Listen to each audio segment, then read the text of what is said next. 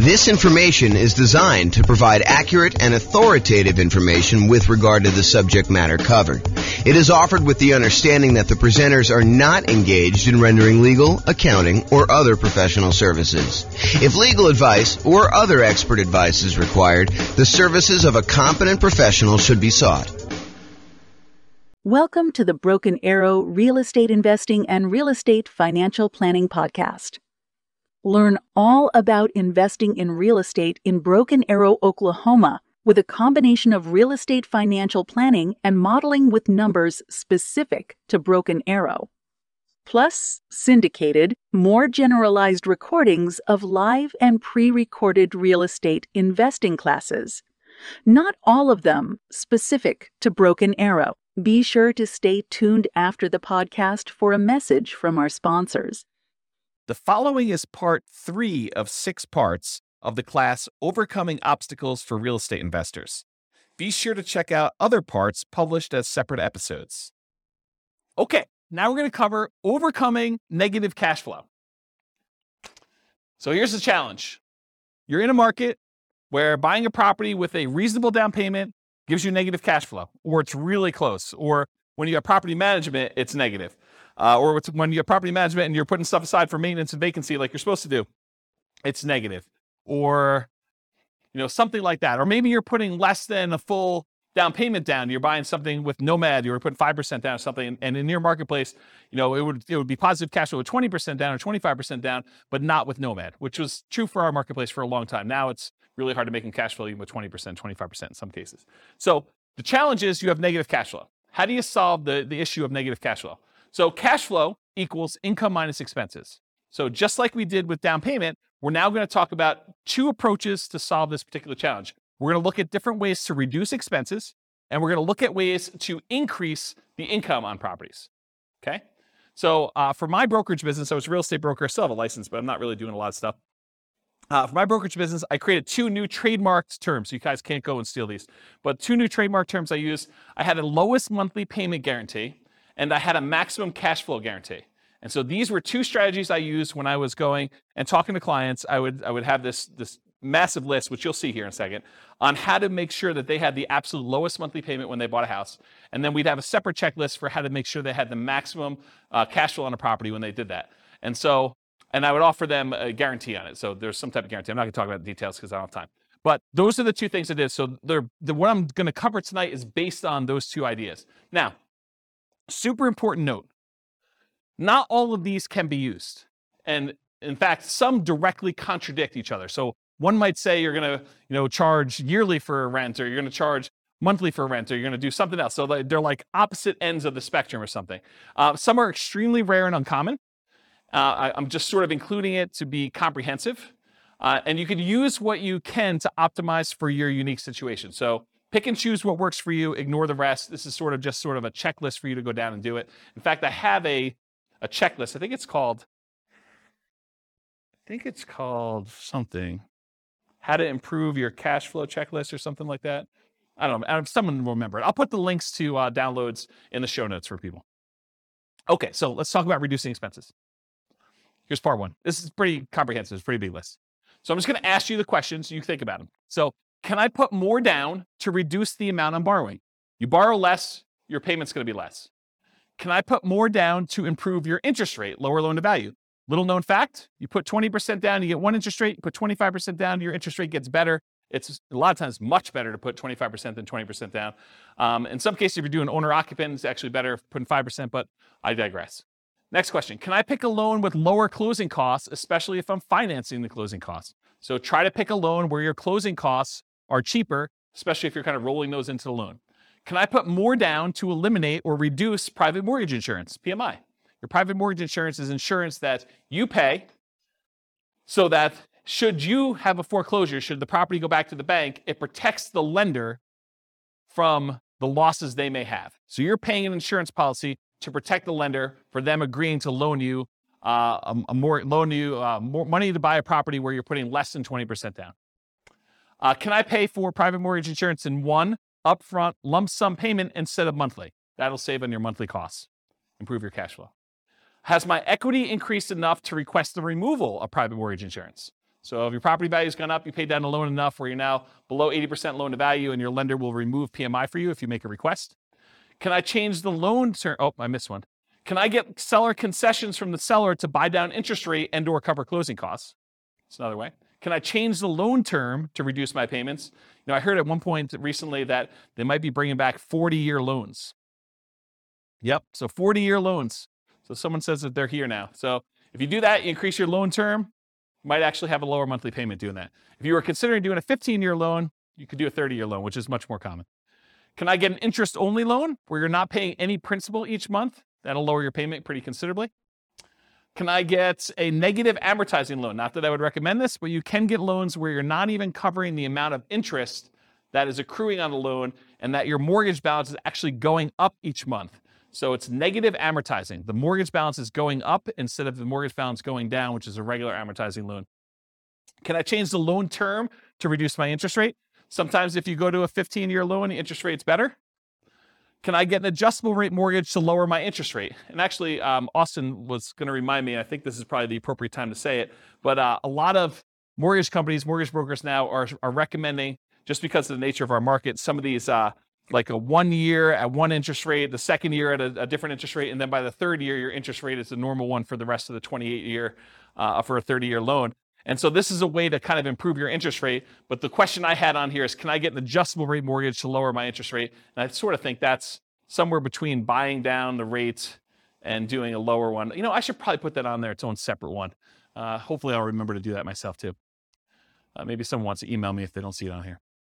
Can I get the seller to carry back some owner financing to lower my loan to value with the primary lender and reduce my interest rate? So maybe you can get the seller to carry back in second position where the lender's still willing to do the loan, and that could get you an overall lower monthly payment. Can I improve my credit score to get a better interest rate? Can I set up automatic payments to get a better interest rate? I've heard some lenders will like to reward you by setting up automatic payments, especially if it's from their bank, and they might give you an 1/8 of a point benefit to your interest rate if you do something like that. Can I get a better interest rate if I have additional accounts, more money deposited with the lender? Some lenders may do that. Can I lock or float down my interest rate? We talked about this. We talked about the shocks and, my client going under contract before interest rates went way up. Well, if they had locked their interest rate, that would have actually improved their thing. Or float down the interest rate is where interest rates are headed down and you are able to get it lower if the interest rates drop by a certain amount between when you initially locked your rate and when you close. Can I add a family member or a friend to the loan to get a better interest rate? Maybe your credit score is such that if you had someone else as a co-signer, it would actually improve your interest rate. And then on the counter side of that, can I remove a weak borrower to get an interest rate? So you and your new spouse are in love and they do not have a really good credit score, but you are committed to buying a house together. Well, it might be better for you to buy the house yourself and then add them to title. Go talk to an attorney and add them as an owner to the property, but they're not on the loan because it would actually hurt your interest rate to do so.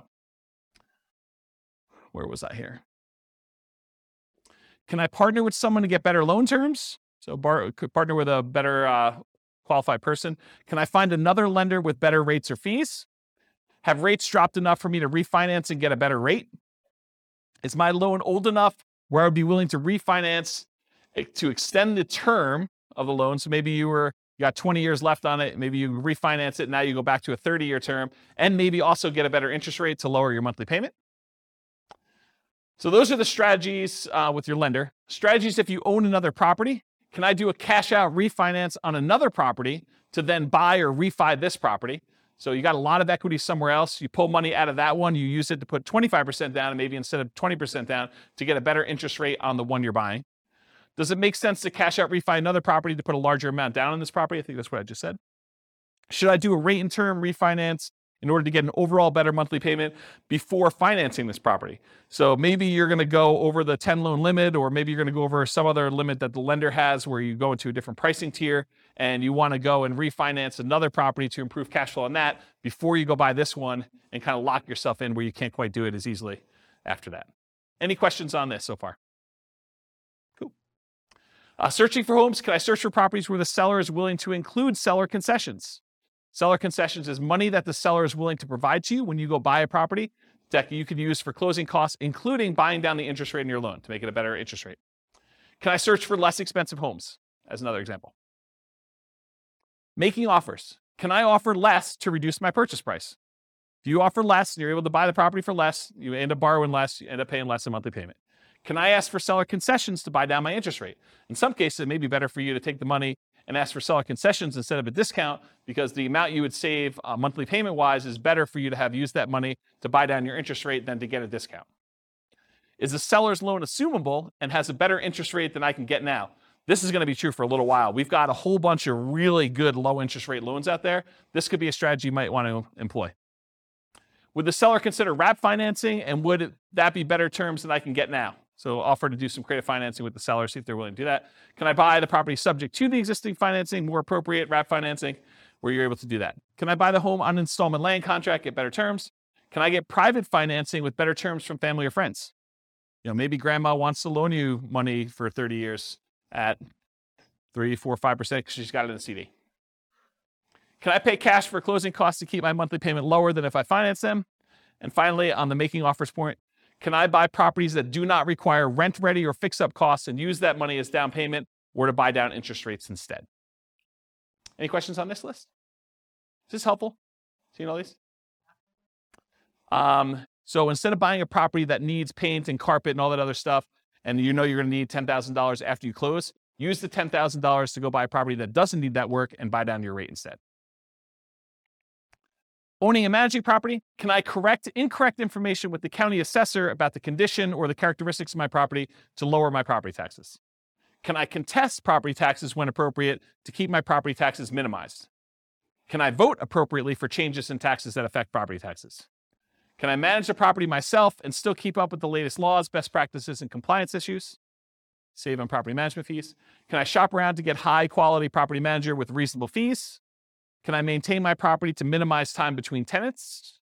Can I insist my property manager utilize best practices, marketing early, raising rents with each lease renewal, etc.? Can I review my property management statements carefully for mistakes? Can I raise my property insurance deductible and take on more of the property insurance risk personally? It's a trade-off, right? Because when you have a claim, you're probably paying for that. But if you feel like you need cash flow now for certain reasons, you may want to do that. Can I add or remove people from my property insurance policy to improve the rate I'm getting? Property insurance is based on credit score partially. Can I evaluate the exact property insurance coverages to make sure that you have appropriate level of coverage? Maybe you're overinsured, maybe you're underinsured.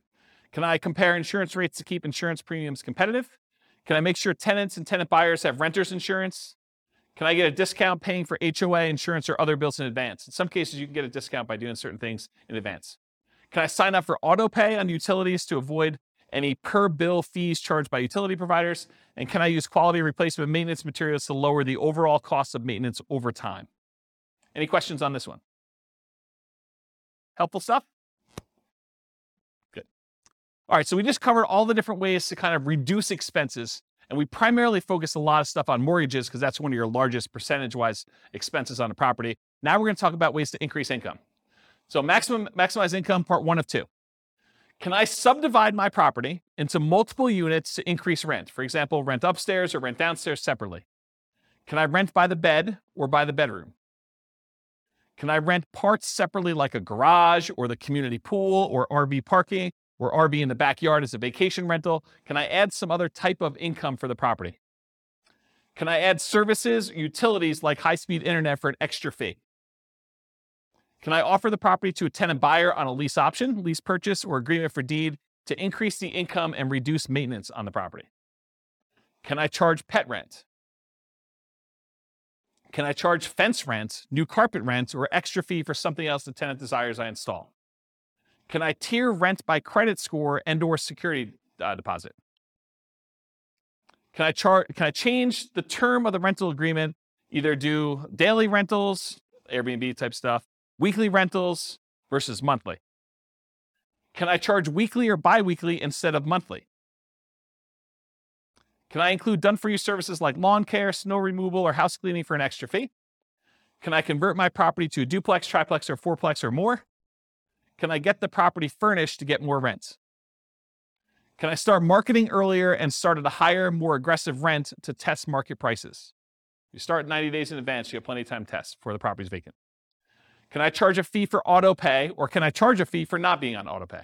That's an example of two conflicting, contrary ideas that you can either do one or the other. Can't do both.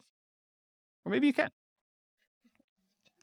Charge for either way. Whatever you want to do, there's a fee. I'm joking. Okay. Can I schedule my leases to end during peak rental seasons? That's kind of important, actually.